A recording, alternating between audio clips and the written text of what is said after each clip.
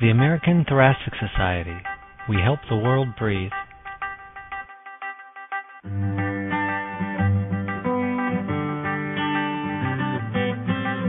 Hello, everybody, and good evening. This is Dr. Alan Fine. I'm the podcast editor for the Annals of the American Thoracic Society. And today it's my great pleasure to be able to interview Dr. Elliot Israel, who is professor of medicine at Harvard Medical School at the Brigham and Women's Hospital, a true expert in the area of clinical trials and clinical management of asthma, and we're going to be discussing a very important and very practical area, and that's how to manage asthma that is, we'll call it exacerbating or getting worse. And Dr. Israel's paper was published in the May issue of the Annals and was entitled Increased Dose of Inhaled Corticosteroids versus Add-on Long-Acting Beta Agonists for Step-Up Therapy. And this paper was accompanied by an editorial by Dr. Nijenhuis on stepping up therapy in the real world. And I'm glad we're talking about the real world. So welcome, Elliot. Thank you. One of the problems, I was in pulmonary clinic this morning, and in the clinic, everyone seems to have asthma.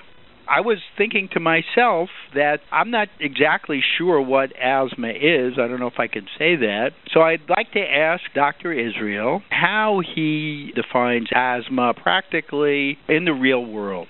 So I think that's a really good question. You know as well as I and most of our listeners that on the basis of definitions, asthma is defined as a episodic disease of bronchospasm associated with airway hyperreactivity and airway inflammation.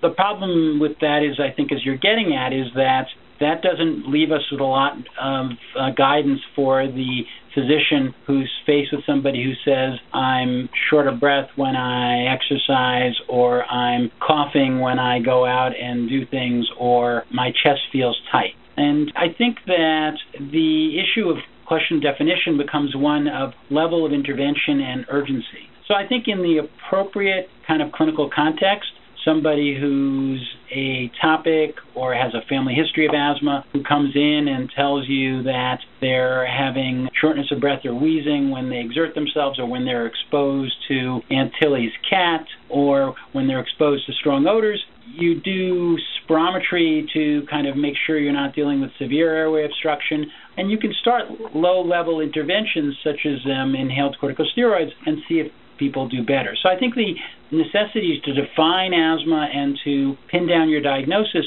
depends a little bit on what level of intervention you're at and what degree of responsiveness people have and the morbidity of the interventions. So I think when we're talking about low-dose inhaled corticosteroids, in my mind, I'm okay if I cast a wide net and don't necessarily document that everybody has reversible airways disease or airway hyperreactivity. I think the issue of defining asthma becomes a more important one as one starts having to move up. So the patient comes back and says, I'm taking that inhaled corticosteroid, and I'm not really any better. I'm still having those chest pains. I'm still having that shortness of breath. And that's when I think you start scratching your head a little bit and saying, okay, am I dealing with asthma? Am I going to go to much higher dose inhaled corticosteroids or inhaled corticosteroids and a long-acting beta agonist? And I want to make sure I'm dealing with asthma. Now, I have to say that what's happening in the real world a little bit, since we're talking about the real world, is that a lot of people are being started on combination therapy as first therapy. When one looks at the prescriptions now in Europe and in the United States, there's a remarkable amount of first therapy with a combination ICS-LABA in people who've never been on anything before, not even albuterol. I think it's become easy, especially for primary care physicians, to start with that medication. That's an interesting problem in of itself, but I think certainly if you put somebody on that medication, they come back and they say, hey, I'm not really better, then you really need to ask yourself whether you're dealing with asthma, and then need to start thinking about, I need to document the airway obstruction, I need to document the reversibility, I need to document the airway hyperresponsiveness. I don't know that we have a definitive answer to this. I'll just go on some of the patients I saw this morning. How important is it to document the airway reactivity? As you said, a lot of the patients are coming to certainly the pulmonologist already on combination therapy or already at a minimum on inhaled corticosteroids, which may make it difficult to establish that documentation. Do we need to do methacholine or some similar challenge test? How important is expired nitric oxide, or do we just go on clinical judgment? That really depends on where you're going in terms of therapy and responsiveness. So I think when we get to the points where we're pushing really high-dose inhaled corticosteroids or higher dose inhaled corticosteroids in a LABA and the patient isn't responding, I think it depends on the level of responsiveness of the patient and the level of intervention. So if you're at the point where you're using high-dose inhaled corticosteroids or high-dose inhaled corticosteroids plus a LABA and you're still having residual symptoms or poor control, I think you really need to ask yourself whether you're dealing with asthma and or whether you're dealing with asthma that's complicated by other aggravating factors. And that's when I think we need to step back and say, let's make sure the diagnosis is correct. Let's make sure we don't have other aggravating factors that may be related to or even independent of asthma, such as sinusitis or reflux or aspirin sensitivity or things like that might be complicating this and making this difficult to manage. So it can be difficult to manage asthma, or it can be that it's not asthma, and one needs to make that distinction. Now, you asked about using exhaled nitric oxide. I think exhaled nitric oxide is great in terms of picking up on eosinophilic inflammation, and probably 50 to 70% of patients who have asthma have eosinophilic inflammation. But there are two caveats. One is that we do recognize people who have airway reactivity, reversibility, who don't have eosinophilic inflammation. And the second is that when we start using inhaled corticosteroids, exhaled nitric oxide is extremely sensitive to inhaled corticosteroids. You have somebody come in and they're on inhaled corticosteroids and you do an exhaled nitric oxide and their exhaled nitric oxide can be low even though they have eosinophilic inflammation that's now being suppressed by the inhaled corticosteroid. So it's a great test for eosinophilic inflammation in people who aren't on inhaled corticosteroids. If you do it when somebody's on inhaled corticosteroids and it's high, it's helpful because it suggests that you have persistent eosinophilic inflammation. But if you do it on somebody who's on inhaled corticosteroids and it's low, you really don't know what to do with that because you might be just suppressing the NO. For this study that was published in the Annals, your paper, how did they define asthma? This was a study based on looking at databases, if I have it right. You're absolutely right. And so this was a large set of databases in the United Kingdom. So the asthma definition here was real life. It was primary care physicians, and these were people who had a diagnosis of asthma, who were receiving a bronchodilator and or an inhaled corticosteroid in the prior year, at least twice. For the patients who were above 40 years of age, they had to be non-smokers so that we wouldn't end up confusing people with COPD with asthma. So it was a very broad, practice-based definition. Were they attempting to differentiate COPD and asthma? Only in the sense that if you were above 40 and you had a smoking history, you were excluded. You weren't included in the match groups. So that's a good segue. What do you think about the issue of asthma in smokers, both from a causation standpoint and the issue of clinical trials, which have excluded smoking asthmatics from the trials? There's increasing evidence to suggest that smoking on a genetic predisposition can certainly increase your risk for developing variable airway obstruction. And whether we want to call that asthma or call that ACOS, asthma-COPD overlap syndrome, or whether we want to call that COPD, I think is something we can leave to another session. Another podcast. Exactly. But in regard to smoking, your question is very important in that we know that 20 to 25% of patients who have asthma smoke, and there's a fair amount of data to suggest that in smokers, inhaled corticosteroids may be somewhat less effective. Now let's get to your paper. Maybe you could give a brief summary of what you did and what the conclusions were and what you think the take-home is on it. Sure. So as background, the issue of what do you do to step up when you have a patient on inhaled corticosteroids, on low-dose inhaled corticosteroids, and they're still not doing well. And there have been a bunch of what we call explanatory studies. So when I mean explanatory, they're very tightly controlled studies with very tight entry requirements and tight reins on compliance, etc. And there have been a bunch of those studies where they took patients and they randomized them to either go up twice or 4 times on their inhaled corticosteroid versus adding a long-acting beta agonist. And in those randomized studies, which almost always included patients who had a bronchodilator response, so had a 12% or greater improvement in FEV1, and in many cases had been recently diagnosed with asthma, they showed that when you looked at exacerbations, which were defined in most of these cases as a 20% or greater decline in peak flow for several days, or a need for oral corticosteroids, or symptoms, that there were greater decrease in exacerbations in the patients who were put on the LABA. But the problem with those studies is twofold. One is when you define people that way, the 12% bronchodilator, the recent history of asthma, whatever, it turns out less than 5% of patients who are carried with the diagnosis of asthma can make it into those studies. So we're dealing with a very select population. And the other piece of that is that the definition of an exacerbation is one that was defined based on airflow criteria. Declines in peak flow of 20 to 30% were considered severe exacerbations. Whereas, and when you use a bronchodilator like a long-acting beta agonist, if you're using that as one of your parts of your definition, you're going to get a clear improvement in that regard. So I think what this study was really aimed at is saying, let's take all comers the way primary care physicians do, the way people they diagnose with asthma. Let's look at the patients who received the short-acting beta agonist and inhaled corticosteroid in the past year, and who, at the initiation point, got either their inhaled corticosteroids increased or got a LABA added. And let's look at what those patients did over the next year.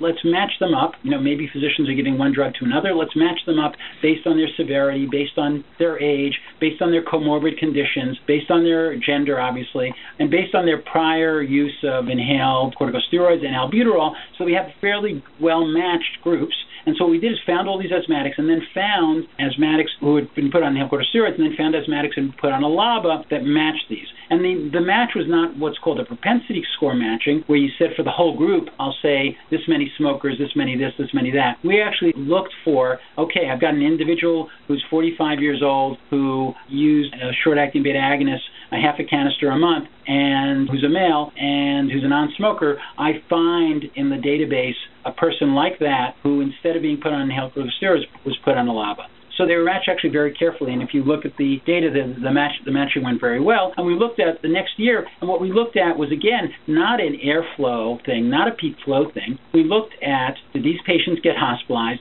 Did they get courses of prednisone, which is what the definition is for what the consensus definition is for a severe asthma exacerbation. And when you looked at that and you compared the group of patients who had their inhaled corticosteroids moved up versus the people who had a LABA moved up, as opposed to what had been found with these randomized trials with these very select patients using frequently peak flow as one of the criteria, there was no difference between the patients who got an increase in their inhaled corticosteroids versus the addition of a LABA. In terms of exacerbations, in terms of percentage of time in control, which was defined as not having an exacerbation and not having a time period of using your beta agonist. And so from all the things that we could look at in these charts, there was not a difference when you match these people carefully up, suggesting in real life, when you use a much larger group of patients who aren't just bronchodilator responsive, and when you use real life outcomes, it may be that actually that therapy, increasing the inhaled corticosteroids, is as good as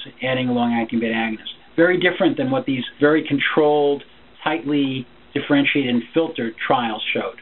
You mentioned that you had become a grandparent, and I had a grandson, so it troubles me a little bit about the idea of putting someone on long-term inhaled corticosteroids, who's relatively young. And I wondered, getting into what your personal algorithm is and how you decide when to step up to more inhaled steroids or when to add a LABA, and what drives you one way or another, or do you consider them equivalent? I see primarily adults, so I think the equations are different for kids. in terms of use of inhaled corticosteroids, and that's why something like montelukast is used a lot in kids. Right. It's used a lot less in adults, right? Because I think there's much more concern about inhaled corticosteroids in kids. But I think in adults, inhaled corticosteroids at low to moderate levels are really quite safe. We published a trial way back, it's now I think almost 13 or 14 years ago, where we looked at loss of bone density in premenopausal women and based on their use of inhaled corticosteroids. What we showed was that as you increase the dose, you got a slight increase in loss of bone density. It was pretty small, and the real effects were out when you were out way high. So I think for low to moderate doses, I think they're really, in adults, that's not really a consideration. That being said, I think there are some people, and I don't think it's always important not to dismiss people, there are some people who probably are hyperabsorbers and slow metabolizers who do come in and say, I feel like I'm getting puffy, or I feel jazzed, even at moderate doses of inhaled corticosteroids. And I think those people shouldn't be dismissed, but they're very few and far between. So in that regard, in terms of thinking about the equation of inhaled corticosteroids and the long-acting beta agonists, the other thing that I think one needs to think about, which is really important, is in these trials, when these large trials were done that showed that LABAs were better than inhaled corticosteroids for exacerbations, when they looked at really serious exacerbations, that wasn't the case. So when they looked at emergency room visits and hospitalizations, there was not as much protection with a LABA as there was with an inhaled corticosteroid. And so that's the thing that gives me a pause about, so we say, we're a little bit concerned about using inhaled corticosteroids, but my worry for asthma also is the deaths and the true morbidity and the fact that if you're inadequately treating the inflammation, which is some of the concern that we potentially have, is that we're doing that by giving people a LABA, and so yes, they're not getting these exacerbations where you think you want to give them steroids, but they're having more of these hospitalizations potentially. And so that's the kind of trade-off. So I tend to actually make myself comfortable that I've adequately treated the inflammation, and then start thinking about adding the LABA or pulling back a little bit on the inhaled corticosteroid. But I like to get what I view as the disease process and the inflammation under control with inhaled corticosteroids if I can, because I'm always concerned that when I'm adding the LABA and on top, because I don't have good control of symptoms, then I'm not doing enough to really get at the root of the problem. Well, I'm just going to throw out one other question that comes up in my mind, and that is there a role for the anticholinergics, the long-acting muscarinic agents, as a step-up therapy in deteriorating asthma? There have been several publications that suggest that adding an anti-muscarinic to an inhaled corticosteroid works as effectively as adding a LABA. So that's one piece. And there are now several development programs to market potentially ICS-LAMA being long-acting muscarinic antagonists, an anticholinergic, as opposed to just ICS-LABA. There are one or two publications that have looked at adding a LAMA, an anticholinergic, on top of ICS-LABA in people who are poorly controlled, and have suggested that actually provides some additional benefit. So I think those are two areas where you can think about that. So I think certainly, some people get treated with an ICS-LABA and they come in and they say, look, I'm really anxious, my heart is racing, I'm not sleeping well. I think that it's certainly reasonable to say, look, we'll give you the inhaled corticosteroid and try an ICS-LAMA. And as I said, I think we're going to have ICS-LAMA combinations eventually, so you can do the two separately. And then, as I said, a additional agent. But if you're at the point where you have an ICS-LABA and you're adding a LAMA, again, this is the point that we talked about earlier. You really need to be comfortable that you're dealing with asthma and that you've dealt with all the comorbidities, because it's not that large a population that should really be not controlled on high-dose inhaled corticosteroids plus a LABA. We're really talking about 1 out of 20, 7 or 8% maybe. And even a lot of those are probably people who I believe the morbidity has not been really, comorbid conditions have not been really addressed. Well, I think we have certainly a lot to think about, and on top of all this, we have a whole host of biologics coming down the pike. But as Dr. Israel said, that's for another podcast. So I want to thank Dr. Elliot Israel for sharing his insight regarding asthma step-up therapy, and we hope we can get him back again. And for the American Thoracic Society and the Annals of the American Thoracic Society, this is Dr. Alan Fine.